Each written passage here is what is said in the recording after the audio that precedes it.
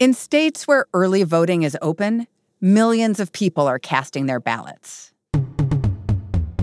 I've been chomping at the bit to get to vote. I live across the street. I was here at 6:45 in the morning. It's a little bit slower than I thought it would be. I've been itching to get here the first day, so. In Georgia, more than 800,000 people have already gone to the polls. And instead of going to a traditional voting site like a high school gym or a library, many of those voters have gone to the arena where the Atlanta Hawks play basketball.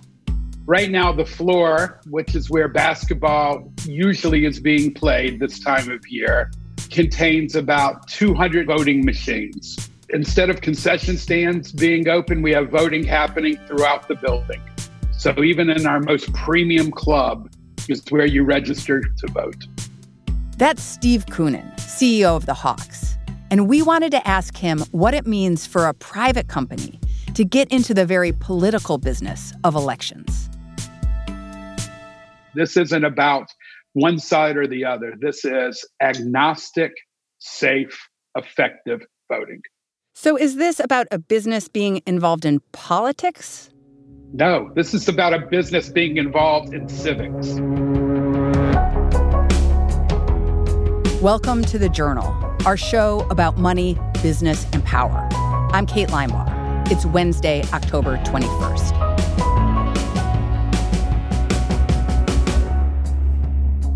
Coming up on the show, why the CEO of the Hawks turned their stadium into a polling place, and what it could mean for this election in Georgia.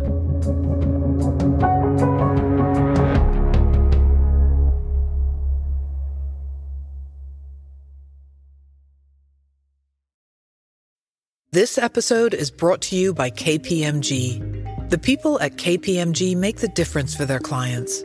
Talented teams leveraging the right technology to uncover insights that illuminate opportunity. KPMG teams together with their clients, working shoulder to shoulder to help grow and transform their enterprise. Are you ready to make the difference together? Go to visit.kpmg.us/transformation to learn more.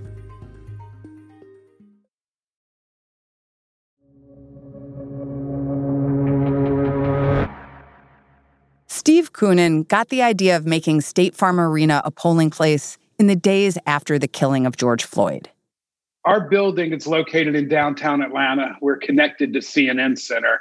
And that is ground zero for protests. Don't shoot, don't shoot, don't shoot. And so in watching the huge amount of people who came out to protest, I was blown away with the energy and the enthusiasm and what the protesters wanted, what's distilled down was change in policing, change in policies, change in the country, and equality. But personally, I believe that while protests are fantastic, it's not an action that normally leads to an action.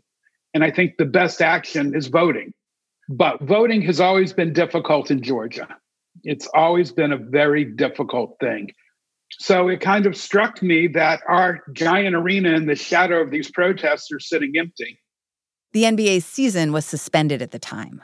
So Steve, who's both the CEO of the Hawks and the arena where they play, realized their arena could be used for something else: voting.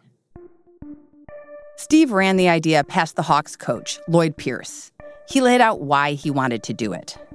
We're in Atlanta, Georgia, which is the cradle of the civil rights. About half of our ticket buyers are African American. I stood this summer talking about the privilege just by being born white that I have over a lot of my colleagues who were born black. And that's not right, and that's not just, and that is nonsensical to me. But it's something that if I can help level the playing field, I'm going to do everything in my power to do so. Plus, there were practical advantages to using the arena as a polling place. We're in the large crowd business. We're in the hospitality business. Our venue has the best connectivity and technology that you can find. Our staff age is in the low 30s, instead of volunteers in their 60s, 70s, and 80s. Pierce listened and loved the idea. Then he did something that caught Steve by surprise. The next day, he led an NAACP march in Atlanta. And he said from the stage, we are considering trying to make State Farm Arena a voting place. So we're committed to trying to make State Farm Arena a polling place for our organization so that Fulton County and DeKalb County and every citizen in this city has the right to vote, has the opportunity to vote. Part of me kind of gasped that, oh my goodness, he let our secret out of the bag. But the coach's public comments also pushed Steve to get the ball rolling.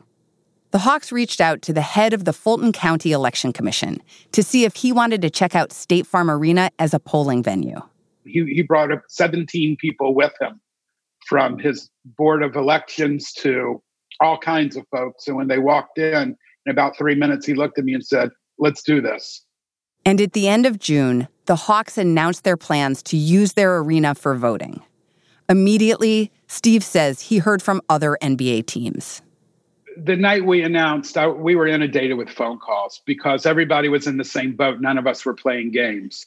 And we all want to be, strong leading pillars in our community. So I immediately talked to 5 teams that night. And as summer progressed, not only are NBA buildings in it, but Dodger Stadium, Fenway Park, there's, I think, including colleges, 71 buildings now. What advice did you give other stadium owners and teams who were wanting to do the same thing? Well, a lot of it was breaking down the cost of security, how to manage staff, how to socially distance, how to use the schematic for the floor, and how do you deal with some of the more complex issues? If somebody walks into your arena and would not wear a mask, how do you isolate that so that they still can vote and have an experience, but you're not taking risk with any of your employees or other voters? So those are all complex issues that we were able to work out and help share best practices. How much is the whole effort costing the Hawks? It's in the mid 6 figures. What are the main expenses for you? Security. We have tremendous amount of security on site, both visible and invisible. Housing, feeding, all of the employees, all of the signage that all had to be custom made and then put throughout downtown Atlanta, directing people. Those were the big ticket items. There were also lots of small details to think about.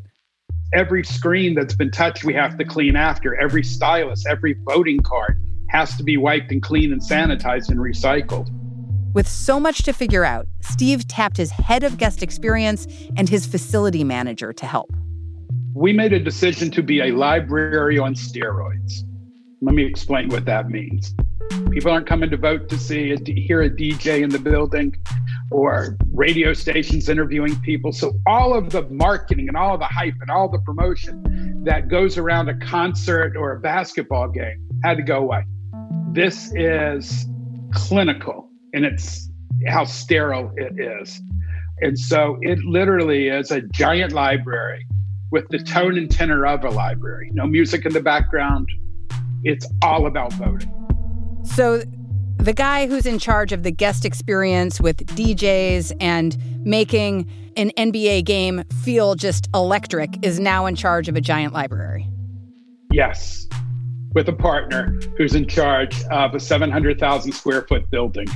And they went and surveyed the building and laid out all the logistics for how to social distance the lines.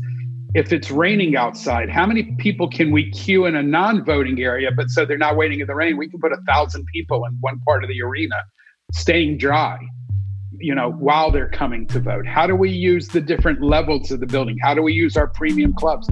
In the skyboxes for the high rollers? The skyboxes are where Fulton County will do all the tabulations of the mail-in and absentee ballots. I think of elections as having a lot of rules and fine print. How have you been able to navigate all of that? By learning all the rules and paying attention to the fine print. After that, it was time for early voting to begin. That's after the break.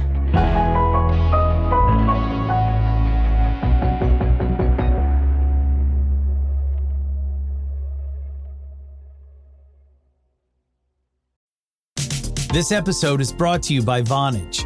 With Vonage Video API, your developers can easily create custom video experiences tailored to your business. Enhance every conversation with live video, whether it's delivering faster tech support, improving customer service, or enabling interactive meetings and events. Unlock the true video potential of your business. Discover how at Vonage.com. This episode is brought to you by C3 AI. C3 Generative AI enables rapid access to secure, traceable, hallucination-free insights from enterprise systems, all while using any LLM, helping enterprises turn the invisible into the obvious. Learn more at c3.ai.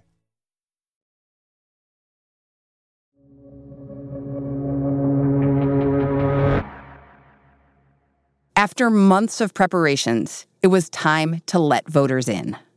The night before the polls opened, how did you feel? Nervous, just like I feel now. I will be thrilled when this is over. Steve says there have been a few hiccups. We had a software glitch. Some of the wrong information was ingested. We had a 30-minute delay. We got it fixed. We caught back up. There are things we can control. There are things we can't control. That glitch led to some long lines on the first day. But overall, Steve says he's heard good things from voters. It's been phenomenal. I've never seen smiles and appreciations for anything we've ever done. And we've done a lot in our community. It's by far the most powerful thing because people want to vote, but they want to feel safe and they don't want to spend the day and they don't want to feel like they're being punished to vote. They want to feel like they're being rewarded to vote. And have you voted? And did you vote in your arena? Of course. Of course. It's not just the voters. Steve says this project has got the entire Hawks team energized. Our head coach was the number one greeter at the main gate. Several of our players made ads and ran them on their own social media, on Instagram, on Twitter, encouraging people both to register to vote and to come out and vote. Over time, this drive to increase voter turnout turned into a game with other NBA teams. The team that reaches the most voters wins. We're competitors at heart. We're in sports. We're competitors. And so we have a competition going with the Golden State Warriors. We did have the Los Angeles Clippers, but we were beating them so bad they dropped out. So I will give them some grief on this podcast. Please. And the Detroit Pistons. And we are competing for a beautiful trophy called the John Lewis Good Trouble Trophy. John Lewis is from Atlanta. John Lewis's trophy was designed in Atlanta.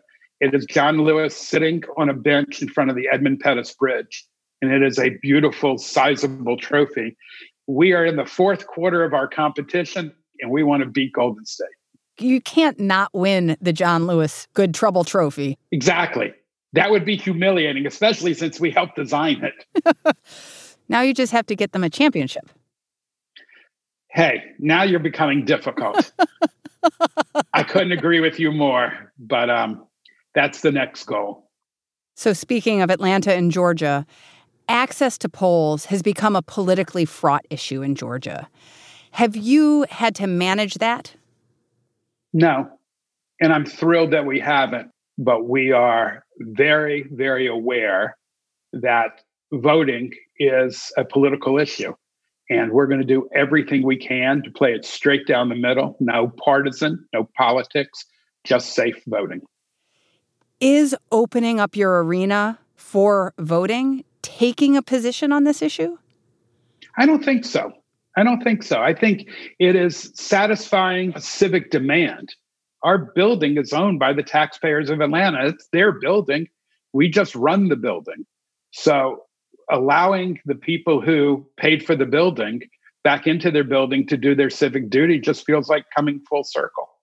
I think some folks would like to paint it that way, that, underrepresented audiences will be coming to the arena. Well, the statistics that I was looking at has 43.9% of the voters in our building so far have been white, 38.7% Black, 2% Hispanic, 3% Asian, and 12.2% other.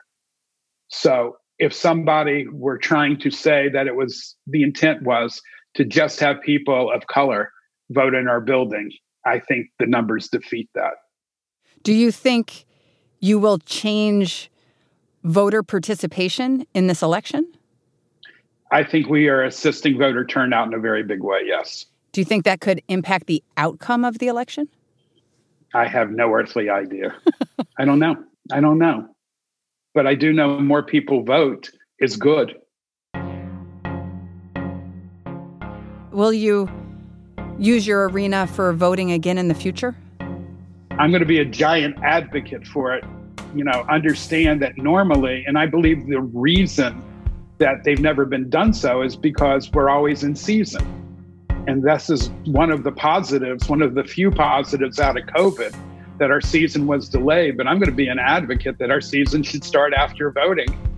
And every 4 years, all 30 buildings should be used around the country to create this easier access to vote. So will I be successful? I don't know. I'd love to come back in 4 years. But am I going to try? Absolutely. Well, we'll have you back. Well, that would be very nice. Well, Steve, thank you so much for joining us. I appreciate your interest and very much enjoyed it. Thank you. Thank you.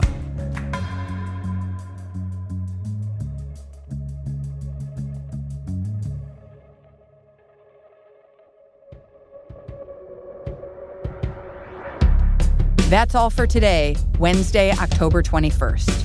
The Journal is a co-production of Gimlet and The Wall Street Journal. If you like our show, follow us on Spotify or wherever you get your podcasts. We're out every weekday afternoon. Thanks for listening. See you tomorrow.